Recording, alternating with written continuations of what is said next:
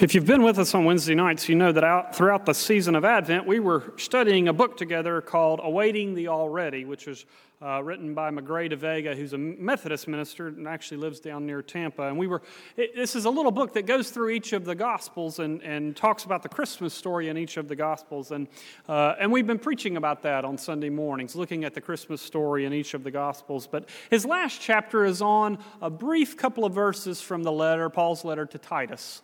And so that's where our scripture comes from today, Titus chapter 2, verses 11 through 14. It's found on page 969 in your Pew Bibles, if you'd like to follow along. But before I read that to you, I invite you to bow your heads and join me in prayer. Let us pray. Gracious and loving God, we come to you now with open hearts, hopeful to hear your will. By the grace of your Spirit, may the words we hear and the thoughts of our hearts lead us to your will. For all of us as your church, and for each of us as your children. Dear God, we love you. We thank you for your love. Amen. So again, Titus chapter 2, verses 11 through 14. For the grace of God has appeared, bringing salvation to all, training us to renounce impiety and worldly passions, and in the present age to live lives that are self-controlled, upright, and godly, while we wait for the blessed hope and the manifestation of the glory of our great God and Savior, Jesus Christ. It is He who gave Himself for us that He might redeem us from all iniquity and purify for Himself a people of His own who are zealous for good deeds. This is the word of the Lord. Thanks be to God. When I worked at a church in Charlotte, North Carolina, one of my first calls as a pastor, one of the great Christmas traditions I had was to go to the Charlotte Symphony Orchestra for their annual Christmas concert. It was actually not just my tradition, but it was actually a Presbytery tradition. The Presbytery of Charlotte had this great partnership with the Symphony Orchestra there in Charlotte. On the rehearsal, dress rehearsal night of the Christmas concert, they sold tickets to all of the Presbyterians in Charlotte and let them come and hear sort of the dress rehearsal. And then some of the proceeds from that night went back to the Presbytery to help raise money for the Presbytery. And it was always a wonderful night where you saw Presbyterians from all over town, got to see the other ministers from the other churches that we don't get to see on Sunday morning. And it was always a festive night because the conductor, the maestro, would even come out into the audience and talk to some of the people. And the highlight of the night was always when they performed the 12 Days of Christmas. There was obviously the orchestra was there, but a beautiful choir was there as well. And during the 12 Days of Christmas, the maestro would come out into the audience, and when we got to the 5th day of Christmas, those 5 golden rings, he would try to get someone, one of those frozen chosen Presbyterians, to stand up and sing 5 golden rings out loud in some sort of operatic voice. And there was a pecking order in line. Usually he would go to one of the ministers of the large congregations in town and get them to try to sing it first. And every now and then there might be a plant from one of the church choirs who he would go to and let them sing it as we went through the song. But secretly, I always wanted him to come to me. I, as Julianne can tell you, have always believed that I am a closet rock star and have a wonderful voice. Now, other people have told me that's not true when they've heard me sing, but I always wanted them to come to me so that I could sing out loud 5 golden rings. Well, Peter's not here this morning, so I'm going to go ahead and do it. 5 golden rings. Not bad. All right. Dreams do come true. You get to do that. But I sing that to you this morning because guess what? If my calculation is correct, today is the 5th day of Christmas. I don't know how many of you got 5 golden rings this morning, but today is the 5th day of Christmas. It starts on Christmas Day, the 25th, the 26th, the 27th, the 28th, the 29th. It's the 5th day of Christmas where we celebrate the Christmas season. We think sometimes that song reminds us that the Christmas doesn't just last one day a year, but actually, especially in the church, the Christmas season is 12 full days that leads us up to Epiphany, which we'll celebrate next Sunday. But actually, it's a reminder that Christmas is not just just a one day a year or even a small season of the year, but Christmas is something that should overtake our lives and overtake our hearts. And that spirit of Christmas should live with us all the time. Jesus Christ, the Savior, is born, and it should change our lives and change the way we live and treat other people.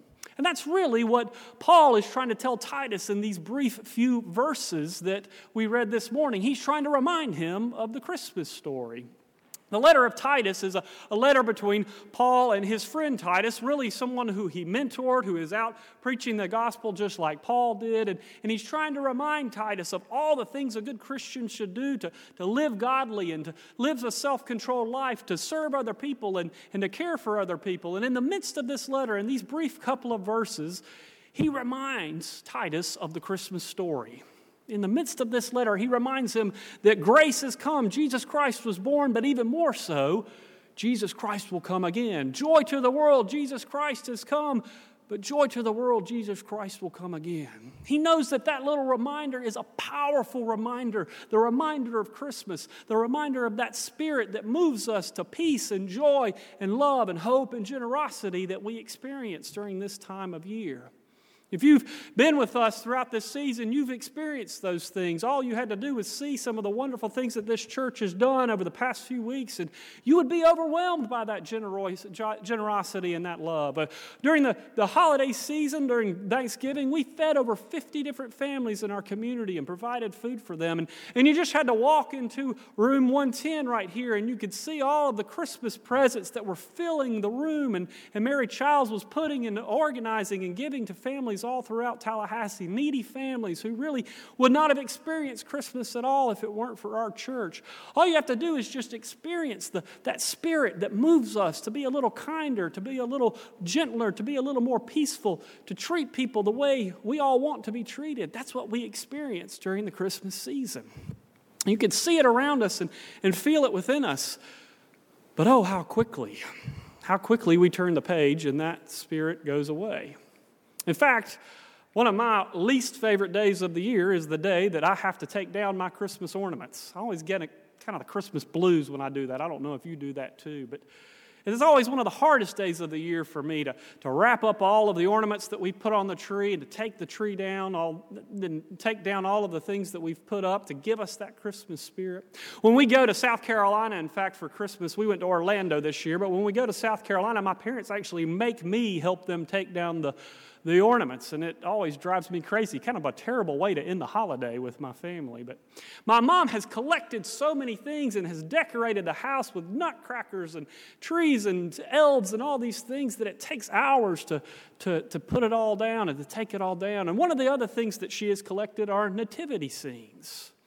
And so we wrap all of those nativity scenes up and put them away and put them in boxes and put them back up into the attic. But one year I was helping her take all these things down, and I walked through the foyer of our house. There's a little lampside table right there by the front door. I had just taken the wreath off the front door, and I noticed there was a little nativity scene there, one that I had given her from Coal Country, Kentucky. It was made out of actually coal, and you couldn't even make out the faces because it was solid black, made out of coal, but you could see it was just a little tiny nativity scene. And I thought, well, we need to take that down. We need to put that up. So I started wrapping them up in a little package. And my mom came in and saw me, and she stopped me. And she said, no, Brad. That nativity scene stays there. I never take that one down. I leave it right there by the front door. And I said, well, you leave it there? It's a nativity scene. It's a Christmas decoration. And she said, no, but that one I leave there. I leave it right by the front door. So whenever I come in or whenever I go out or whenever visitors come in, they can remember this is a Christian house. This is a Christmas house. Jesus Christ is born and is always born, and Jesus Christ will be born again.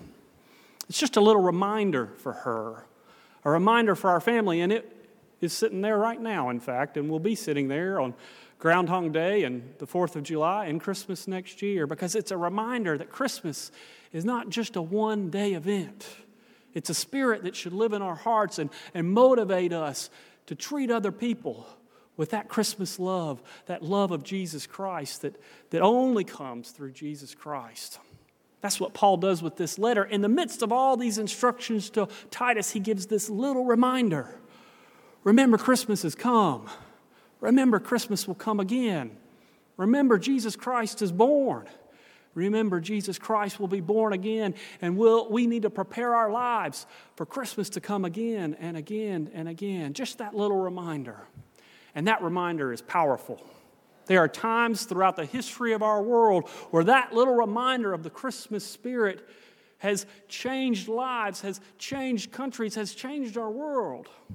You've probably heard this story before, I hope you have, but it's the story of one of the greatest stories that came out of World War I, the Christmas Day Truce of 1914. It's a story about right there along the French and Belgian border where English troops and German troops were embattled right next to each other in battle lines with just a very small area of no man land right between their entrenchments. And they would spend time every single day leading up to Christmas Day shooting at each other and throwing grenades at each other. And they were so close to each other they could hurl insults to each other and yell at each other across the lines. But guess what happened right before Christmas?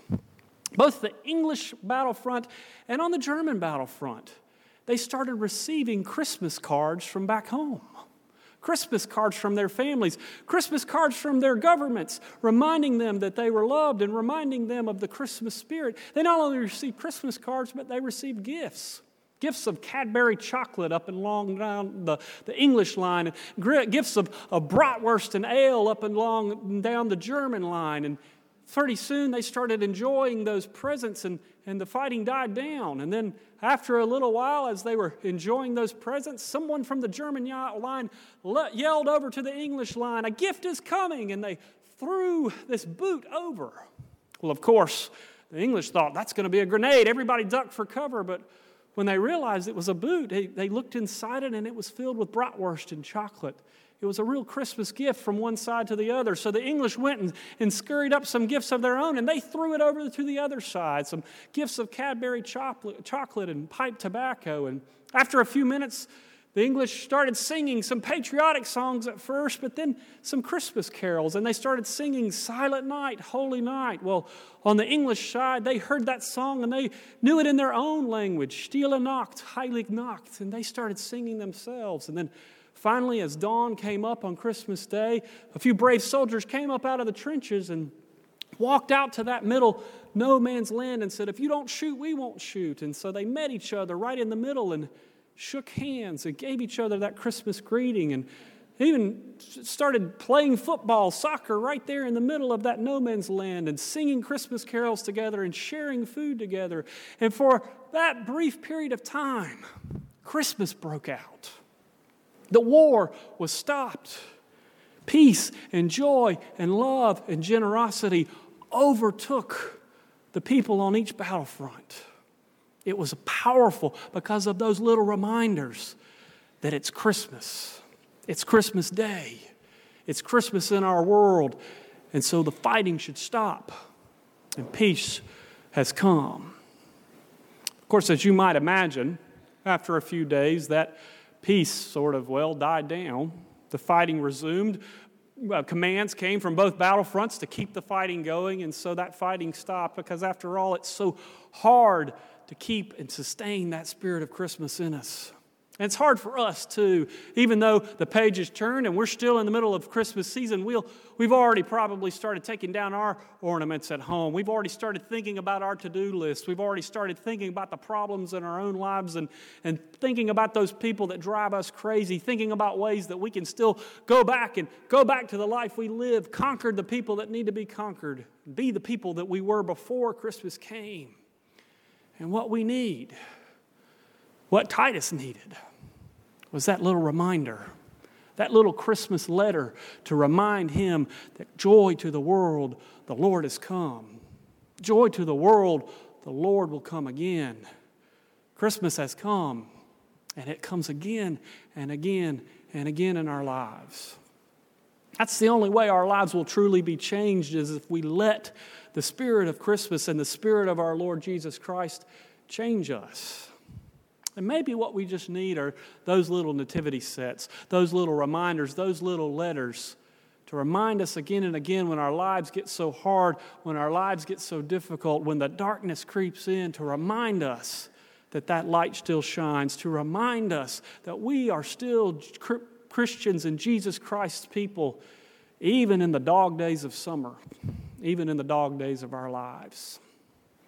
Well, this morning I have one more Christmas gift for you. Hopefully it will be a little reminder for you, just like Titus's letter, or Paul's letter to Titus, just like my mom's little nativity set. It's a little letter. And it was written by one of our families who received a Christmas angel gift. And this is what it says. To all involved at Faith Presbyterian Church, I want to thank you all from the bottom of my heart. These gifts will make my kids' Christmas all the better. Life can be so hard. As a single mother, it is all I can do to keep up with the bills and put food on the table. Even though Christmas isn't all about the gifts, it sure will put a smile on their faces to wake up to all of these wonderful things. God bless you all, and thank you all so very much. Little Christmas letter to remind us that even though these gifts were something we gave one day a year, this single mom still has problems that will last the whole year long. And that there are other people out there that even though they may have received gifts from us at Christmas, there are still needs all year long for people around us. People who need to hear about the peace and the hope and the joy and the love through our generosity. And so in those moments when you forget about Christmas, when you turn the page and you're back to the way things used to be, I hope you can remember the words of this little letter. Let it be a reminder to you, not only the gratitude of people who experience Jesus Christ through you, but it will also be a reminder to you that people still need to hear about Jesus Christ. Not just at Christmas time, but on Groundhog Day, and in the middle of the summer, and at Thanksgiving, and every single day of our lives. There are people out there who need that Christmas spirit, and they will only hear it from you. You can be the reminder from them that joy to the world, the Lord has come. And joy to the world, the Lord is coming again. Thanks be to God. Amen.